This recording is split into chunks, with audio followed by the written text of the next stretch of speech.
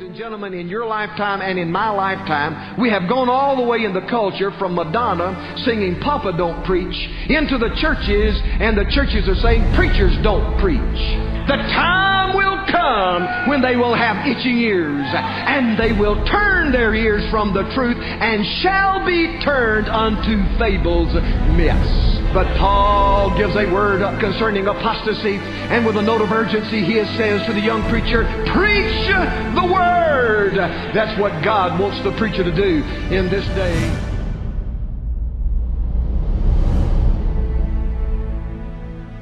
Philippians chapter number 3, Philippians chapter 3. I'm glad God brings us through the fires of life, aren't you? Amen. He's always faithful. And God knows preachers and their families go through enough. And our wives go through the same things we do. And I'm glad God brings us through. Amen. We're not victims, are we? We're victors in Christ Jesus. I want you to look with me in Philippians chapter number 3. Will you stand with us? We'll read 11 verses from this text today. Philippians chapter number 3, beginning verse number 1. Finally, my brethren, rejoice in the Lord.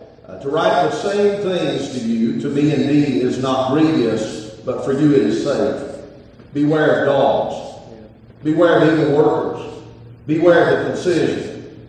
For we are the circumcision which worship God in the Spirit. Rejoice in Christ Jesus and have no confidence in the flesh. Though I might also have confidence in the flesh, if any other man thinketh that he hath whereof he might trust in the flesh, I more.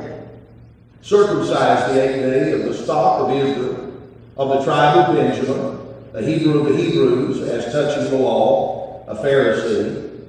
Concerning zeal, persecuting the church, touching the righteousness which is in the law, blameless.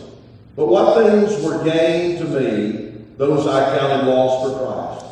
Yea, doubtless, I count all things but loss for the excellency of the knowledge of Christ Jesus my Lord, for whom I have suffered the loss of all things, and do count them but dung, that I may win Christ, and be found in him, not having my own righteousness, which is of the law, but that which through the faith of Christ, the righteousness which is of God by faith, that I may know him of the power of his resurrection, the fellowship of his suffering, and be made conformable unto his death, if by any means I might attain unto the resurrection of the dead. Let's pray and we may be seated. Father, as we come to you in Jesus' name, we want to thank you and praise you for all that you've done. Dear God, thank you for Brother John's message, and Lord, how you touched our heart, reminded us of your protection and your provision. Lord, you always have a people in every dispensation and every age. Lord, you always have a faithful witness that'll never change. And dear Father, we're grateful this morning that you've given us this opportunity. And so now I pray, dear Lord, would you touch your unworthy servant and fill us by your Spirit and use us for your glory. Dear Father, I pray, encourage the hearts of God's men, and Lord, help us to help them. Dear Father, all is vain unless the Spirit of God helps us and assists us this morning. Dear Father, we bless your name and thank you for this time together. In Jesus' name we pray. You may be seated. The idea here in verse number 1 is very interesting when Paul is addressing this church of Philippi. This is some 30 years after his conversion, and God has used the Apostle Paul in a great way. I think that we can all identify with a great transformation that took place when Saul of Tarsus became Paul the Apostle. The Lord saved us by that same grace and transformed our lives, and we're not what we used to be. I think oftentimes we forget who we were before God saved us. We weren't wearing a shirt and a tie and a suit coat. We weren't the pastor of a church. Matter of fact, we were probably the smallest, most insignificant member of the church. But here's what I'm trying to say to you. God transforms our life by his miraculous, marvelous grace. And we're not the same as what we used to be. We're not what we should be, but we're not what we used to be. And so when Paul begins to write this letter, he begins chapter number 3 with the idea of the word finally.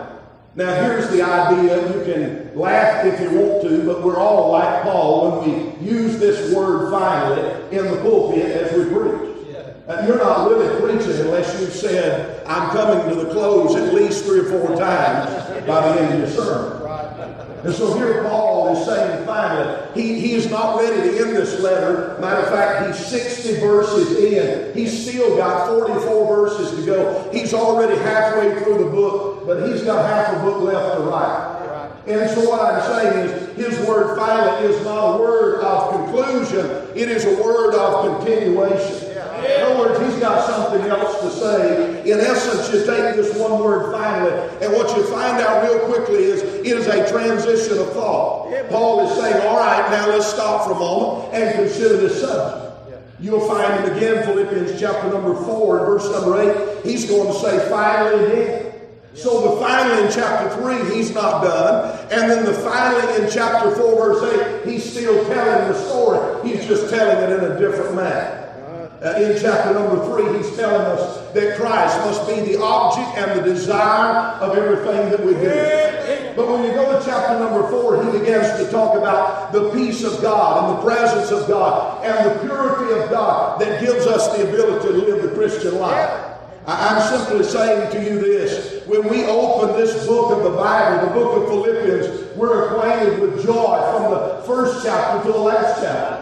I guess Guy Keane put it well. This is a book about a fellowship of joy. God's people ought to have joy in their life. There ought to be rejoicing in the house of God.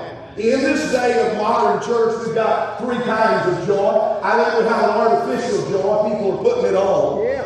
I think we have an absent joy. There's just no joy at all in the church. And then I believe that what God desires for the church, what we find in Philippians, is authentic joy. It's the real thing. You know, the joy of the Lord is our strength. And you understand that's what keeps us going from day to day. And the joy of the Lord is what motivates us to do what we do. I've been low like you. I've been as far down as any preacher can go.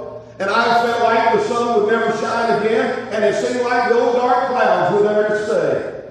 But then the sun shined one morning. The sun broke again. And the weeping that endured for the night broke when the sun kissed my face in the early hours of the morning. And I knew that those trials didn't come to stay, that God let them pass. But during the nighttime, during the storm, during the trials, I'm glad there's still joy in your soul when the sun's not shining, just like it is when the sun is in full bright bloom. All I'm saying to you is we ought to have joy. I really believe that the problem with our churches, for the most part, has already been reiterated in previous messages in our fellowship.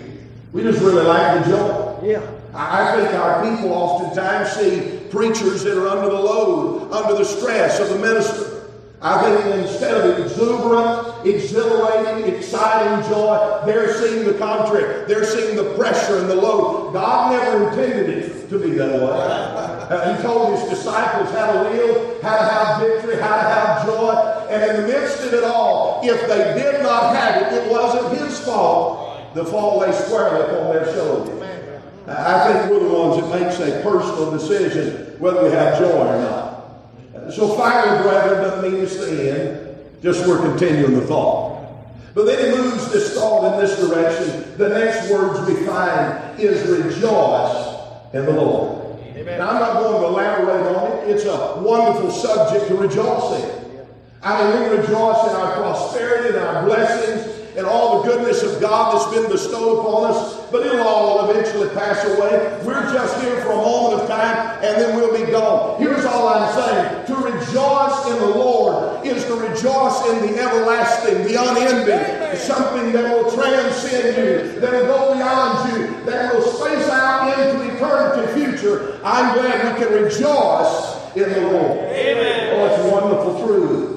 Then you come down to verse number 2, and he gives 3 times the word beware. It's almost like he's sticking that sign on the outside of a fence when there's a ferocious dog on the inside of the fence. Beware, don't step inside of this thing. Now he tells us what to beware of. And the first thing he says is dogs. He's referring to Judaizers who's trying to take the law of God and put people back under bondage. I think when you look at this idea of dogs, it's pretty well conveyed in the New Testament very clearly that these dogs are filthy animals. They are animals that are of ill repute. These dogs are difficult individuals that we have to deal with. Matter of fact, the Word of God gives us a clear indication that these dogs are false teachers. They're doing some things with the law that is really unlawful, if you will. They're trying to resurrect the law over God's people. And so he says, beware of dogs, people who try to govern over you, try to make law. And I don't want to say this loosely, I am saying it loosely, but I've had people I felt like that was teaching false doctrine in the church and pushing their own secret and private agendas. I've even felt like that I know a few folks who have an agenda that no doctrine involved at all that was a dog. Amen? And somebody needs to call them what they are and lay it out like it is. I mean, God puts us in this world to make a difference and gives us a vision and a desire and a determination to do what He would have us do. And then somehow some mossy-backed individual comes along and tries to tell us we're going to have to change God's plan because it don't fit their budget and their idealism, and too many people is unhealthy for the church. And of course, if you have a missionary join your church or an evangelist join your church or neighboring pastor, they are threatened and intimidated by the fact somebody else is in the church that's got a heart for God and a mind of what they're doing. And I just call them dogs as well. And then Paul says, beware of dogs. He said, beware of evil workers. Beware of concision. I think a lot of times the circumstances we deal with makes it very difficult for us to have and enjoy. Especially the presence of dogs and evil workers and concision, all of these things, when they are present, makes it difficult to have joy. My choir director helps me often. He says to me, Brother Johnny, smile, you know you hurt. Get on in the pulpit and smile, even though you're going through it. And it's a reminder. God's people need to see us at least smiling and having joy in our heart and leaning on the Lord in difficult times. It's not always easy to have joy. But here's the thing. We're not rejoicing in our salaries. We're rejoicing in our Savior. We're not rejoicing in our churches. We're rejoicing in Christ. We're not rejoicing in our membership, but rather the Master. We're not rejoicing in the things of this world like what the attendance was Sunday. We are rejoicing in an almighty God sitting high and looking down low upon us who desperately need His help. That's what gives you joy when things are down and difficult. That's what breathes life into you in the middle of the summer when everybody's going on vacation. The next week you think it's going to be better and it's worse than the week before. I'm telling you, joy comes from the Lord. That's what keeps us going. If we ever get a hold of the fact that the Lord is using us and blessed us and given us a privilege regardless of who's there, what's being done, and what's going on in our midst, it'll help us to shout all the way to glory when we realize it's not about us, it is all about Him. And I think that's what Paul is telling the church of Philippi. He's saying to them, if your joy is where it needs to be, no matter what comes, like verse number 2, you can rejoice in the Lord. I believe it's important that we reflect on Him. That's what I want to do for a moment. I just want to say what I think Paul is saying. Take the whole world, but give me Jesus. Let me explain that a little further. After he issues warning, he begins to uncover the problem. He deals with the dogs. He deals with the concision. He deals with the evil workers. But then he starts uncovering his portfolio and telling the story of his life. I want you to notice that for a moment. He talks about his circumcision. Verse number 5. Circumcised the 8th day. This very possibly could have took place when he was 13. It may not be necessarily there. As long as he was getting near adulthood, this circumcision would take place. He said, I've been circumcised like other Jews. He goes on to say, of the stock of Israel. What he's doing is tying his lineage all the way back to the first Israel, Jacob. And he is saying that I go all the way back. I can trace my lineage to Jacob. And then he talks about being of the stock of, or the tribe of Benjamin. It's an amazing thing that Paul is talking about this. You understand, before the Lord changed his life, his name was Saul. Saul was of the tribe of Benjamin, just like he was. And so I'm sure that maybe his parents named him Saul because of what tribe he was born of and the elite group that he belonged to. So he could say all of these things. He talks about his origin. He talks about the tribe of Benjamin. And then he begins to tell other things that in essence he's revealing about himself. He's going to really set the reader up, the believer in Philippi. He's saying, listen, you claim all of these things. Well, listen to my life story. Let me tell you my biography. Let me give you everything that has happened in my life and where I've been and what I've done and where I came from. And he's setting them up because he's fixing to allow the house to crumble when he takes away everything that man seems to put stock in and he crushes it under the power of an almighty Christ. And what he's saying is all of the things of this world does not mean anything in comparison to the Lord Jesus. It doesn't matter how much money you have. It doesn't matter what part of town you came from. It doesn't matter who your parents are. What he's saying is when you come before Christ, we are all found ungodly, unworthy sinners in need of help. He's saying this is my story about my life. Oh, he could tell a story. Here's one thing he said. He said, I was Pharisee of a Pharisee. He said, I was a Pharisee. Now, I know we get down on the Pharisees, but you understand there was a select group of people. Some 6,000 of them. These were people who lived by moral code. They had the right desire in their heart, morality. They just took things out of context and went haywire with it. Here's what I'm saying to you. Paul is saying, I was a Pharisee. In other words, we look in the New Testament, we look at the Pharisees, they're always giving Jesus a hard time. But you got to understand, their religion was contrary to Christ's life.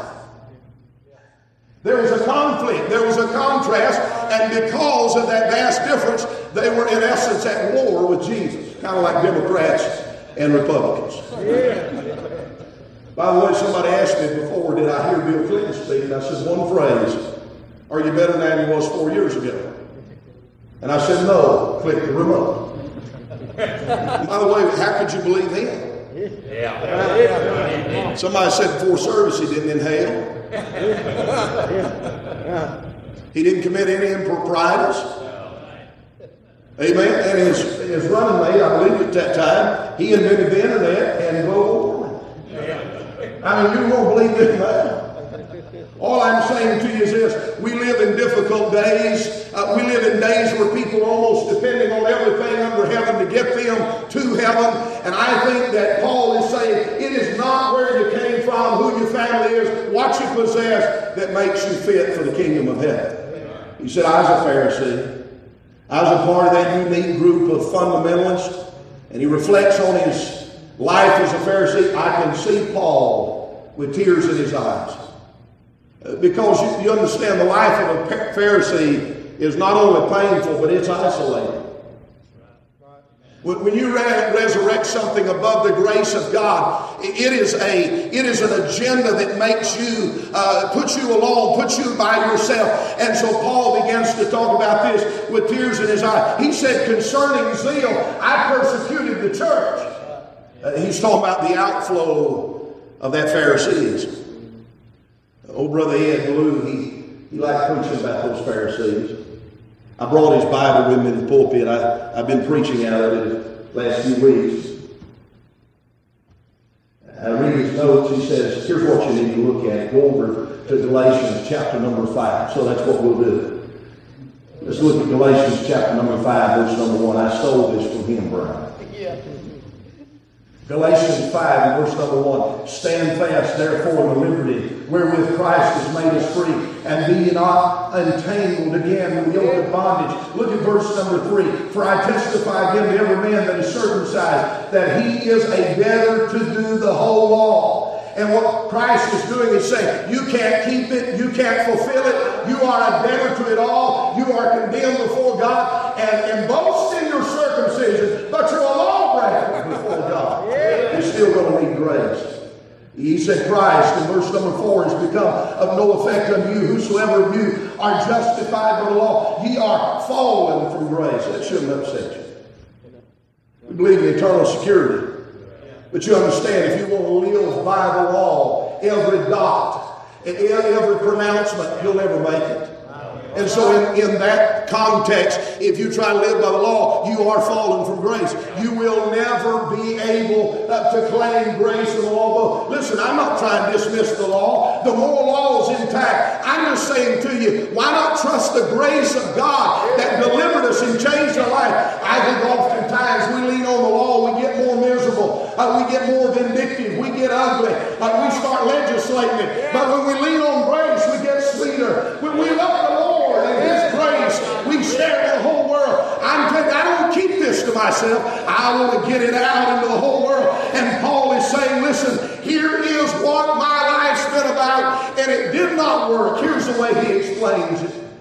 He says it this way. He said, but what things, verse number 7, were gained to me, those I counted for loss. Yea, doubtless I counted all things but loss for the excellency of the knowledge of Christ Jesus my Lord, for whom I have suffered the loss of all things, and do count them but dung, that I may win Christ.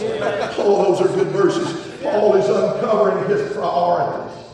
He says Jesus is everything. Jesus is all. Jesus is the central theme of my life. In verse number 7, he's talking about his gain being lost. In verse number 8, he's talking about his loss being gain. He's laying it all before God. Here's what he's in essence saying. I gave God my rags, and He gave me His righteousness. He's saying something like this. I gave God a box full of ashes, and God gave me His glorious beauty. He's saying in essence, I gave Him my excrement, all of that dung and all of that loss. He said God turned around and gave me His excellence. Paul is saying, take this whole world. But he said, you can give me Jesus. That'll be enough in this world. He talks about his priorities. Let me just close a few of them. Let's come to verse number 10, if you will. He said that I may know Him and the power of His resurrection and the fellowship of His sufferings, being made conformable in this death. And here's what I want to call your attention to. Go back to chapter number 9, the book of Acts, the Damascus Road experience. And Paul and Jesus have a confrontation. And so he says to him, who art thou? That's the first question. Right. Second question, what wilt thou have me to do? Yeah. And some writers have said he's going to ask this question for the rest of his life. Amen. Yeah. And some said that Philippians 3:10 is an indication that he wants to know more about Jesus. Listen, you know Jesus, but knowing more about Him requires dedication, determination, commitment, and an effort. And I don't want to just know about Him. I want to know more about Him. I don't want to just preach about Him. I want to experience Him. I just don't want to talk about Him. I want to pray and talk with Him. All I'm saying to you, take this whole world. Give me Jesus. He says, first of all, he said this life with Jesus is a life of total sufficiency. He said that I may know Him, and then he uses these words, the power of His resurrection. You do understand when the Lord uses the word power, He means power. I mean, He's got more than EPB's got. Yes, sir. He's got more than Georgia Power's got. He hangs the stars in heaven and gives them the ability to shine. He sets a sun in its socket and allows it to radiate day by day. He puts the moon in the sky to reflect the light of the sun. He's got power. Dear friend, when you're talking about power, we're talking about exceeding abundant power. When we pray, we believe we have power with God. When we preach, we believe we have power with God. When we witness, we believe we have power with God. It is a life where the power has been flipped on and total sufficiency is at our disposal. Here's the idea of this matter of knowing Christ and the power of His resurrection. You understand? Paul is talking about tapping into something. Amen? It's always wonderful when you can tap into something. I'm sure it's a blessing to a missionary when they pull that RV in our place and they plug into that 50 amp breaker. Amen? Amen. And listen, these meetings like this, that's what we do. We pull our spiritual RV into this meeting and we plug into the power outlet, and God fills our soul and encourages us and sends us back to our family and our church family and our body of believers that God has given us, and He reminds us there's enough power to do the job He called us to do. What this is, it's a matter of personal appropriation. Paul said, I want to know Him personally and the power of His resurrection. I want to feel it. I want to know it. I want to experience it. I want to live it. I don't want to talk about it. He talks about needing power to overcome temptation. Now listen, dear friend. I have an accountability partner when I sit behind that computer. But I need more than an accountability partner. I need the power of His resurrection. Amen. That's it. Oh, there's things that happen in life where you're alone. And I try to carry somebody with me every day of my life. When I go to town, when I'm doing running errands, I try to have somebody with me. It's not always the case. But even when nobody is with me, I want to know that I have the power of His resurrection to overcome temptation. Amen. When somebody walks up to church and they're out of God's will, 6 miles away from God, and says one of those stupid statements that you feel like rearing back and knocking the breath out of it. I need the power of His resurrection. Amen. You know what I'm talking about. One of those things where all of the winds you've been gathering that morning just got deflated before you got in the pulpit. They just said the most horrible thing to you. Told you their family was breaking up. Told you their children is pregnant, or their children run away from home, or they tell you their children's on drugs, and you get ready to preach, and all that's on your mind is what happened to that family or that precious individual that you loved and cared for. All I'm saying to you is, I need a little power that morning to get over what's been said and what's been done. Amen. And sometimes it's not them. I'm going to balance this thing out. Sometimes it's me. I'm sitting back there in the study behind the desk thinking to myself, I don't want to preach to this bunch. They don't listen. This last night was one of those nights. Good crowd at church. God blessed. And I sat there and let 3 people discourage me in the first part of the message. They're rolling their eyes, they're crossing their arms, they're looking around. I said, well, I'm either going to preach, I'm going to close this thing in prayer, and we'll go to the house. So I tell you, I felt the wind blow through. You ever felt that? And I just started preaching like the house was on fire, and preaching like everybody in the house was a sinner. And some old boy's been coming 3 weeks, walks down the aisle. Calvin leads him to Christ. And brother, it juiced me up. It helped me. Now, you say, why? Well, because the power of resurrection got us over a low spot. We need the power of His resurrection. You just got to put it in place. It's your perspective and your view of things. I heard a story about a Frenchman who decided to become an Englishman. He liked the English way of life, and so he crossed over, became a citizen of England. Somebody said to him, what's the difference of your citizenship with England versus being a Frenchman? He said, well, instead of losing the Battle of Waterloo, I won. Somebody asked me, well, what's the difference in knowing Christ and the power of His resurrection? I didn't lose, I won. I'm an overcomer. I'm not overcome. I'm a victor, not a victim. I'm telling you, it's a life of total sufficiency. Who are you looking to? And where's your strength coming from? Let me give you this, and I'm almost done. It's a life of personal suffering. He said fellowship of His sufferings. Joint participation. You don't hear that much on television ministry. You don't hear that in the faith movement or the Rhema Word church. They're going to speak to the darkness and remove it. Speak to the sickness and remove it. What are you going to do when somebody dies? Right. I mean, we do all have to die eventually. Yes, sir. And so when somebody dies, what do you say then?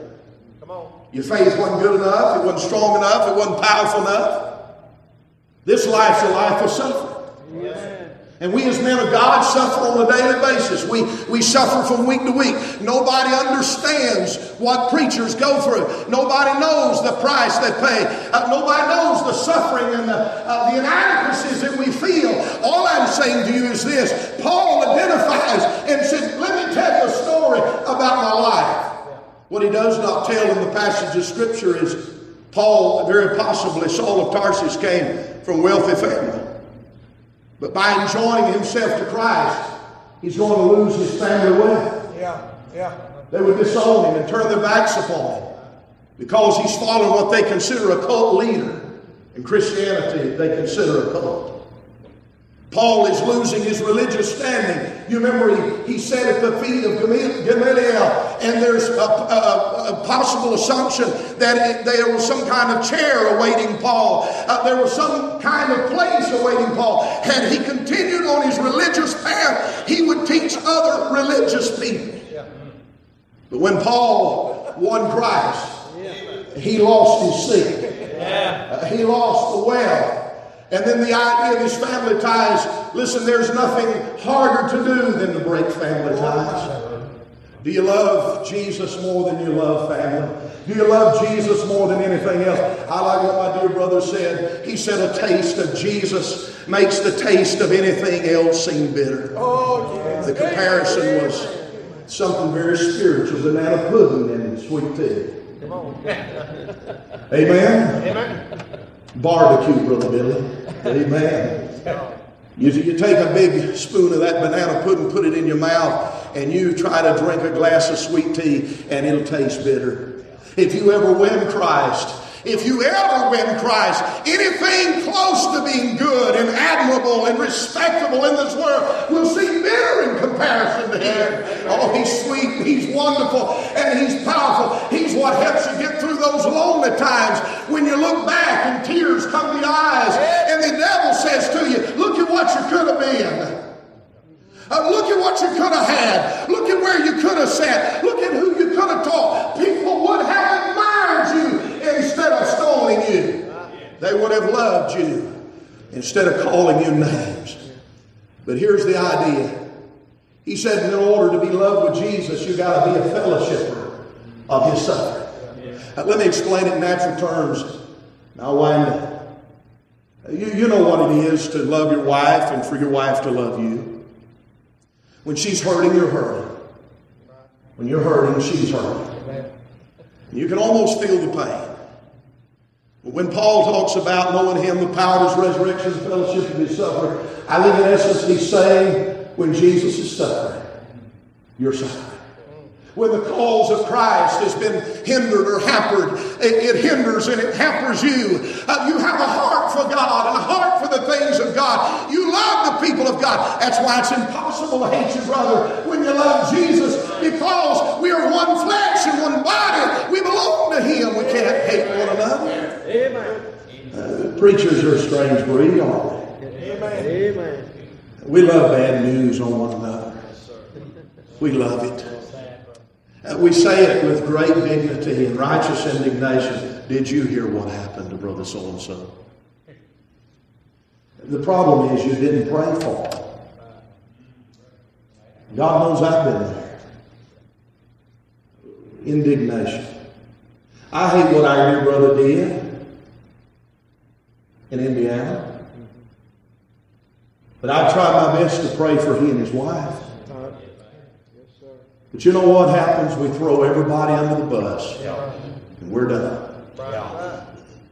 Try that with your daughters and your sons. Yes. Pray and hope some preacher will reach out and love them in spite of the mess they've made of their life. Amen. Right there. Wait till he comes home and it's in your family with your brother, your sister, your mom and daddy. And then let's see if you have the compassion or if you just set the same standard on them that you set for everybody else. I tell you what, we need to tell the truth. We need to stand for what's right. We need to be good day in and day out. But if we got a double standard for our family and then for the church, I think something's really wrong with that. I think we ought to have more of a heart for the people of God than what we have. Right. Dear brother, I preached for recently. I enjoyed being with him, and a good man, and he resigned his church because his man didn't send him on a mission trip again the second year. And he called and said, "Hey, Brother John, I want to come stop by. You let me?" And I said, "Listen, I love you, my brother. But I said, you told me you had problems in Indiana after 2 years, and you had to leave Indiana, and now you've had problems after a year over because somebody didn't go along with you." And I said, "I'm sorry, you made your bed hard laying it. I've had to learn the hard way. I've had to pay a price for bad decision making. All I'm saying to you is I'm held accountable, and I think some of this mess that goes on where we throw in the towel, we quit, we get our feelings hurt, it's not about Jesus Christ. It is all about us. And dear friend, our skin is too thin. A chip hangs around on our shoulder ready to be knocked off. It is all about Him. I mean, wouldn't it be wonderful if somebody offends you Sunday morning and the power of resurrection kicks in? You're a fellowshipper of His suffering.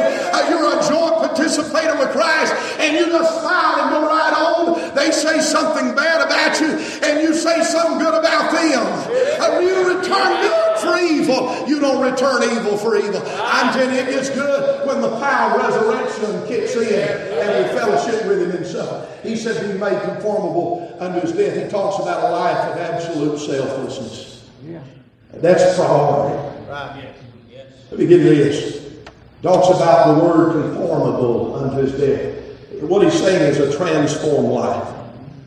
God saved me in an altar, but daily we die to this flesh. And I think the words of Dr. Lee Robertson, just a few miles away from here, where he stood for many years, they echo and they echo and they echo as long as we live. Die to self. Die to self. Die to self. Dear friend, you may not work like I do, but I've got reminders before I even get to the pulpit. I've got that reminder, the word fit is spoken, but the apples is gold, the pictures are silver. I've got reminders before I face anybody to die to this flesh. Because God knows I can't take much. Amen.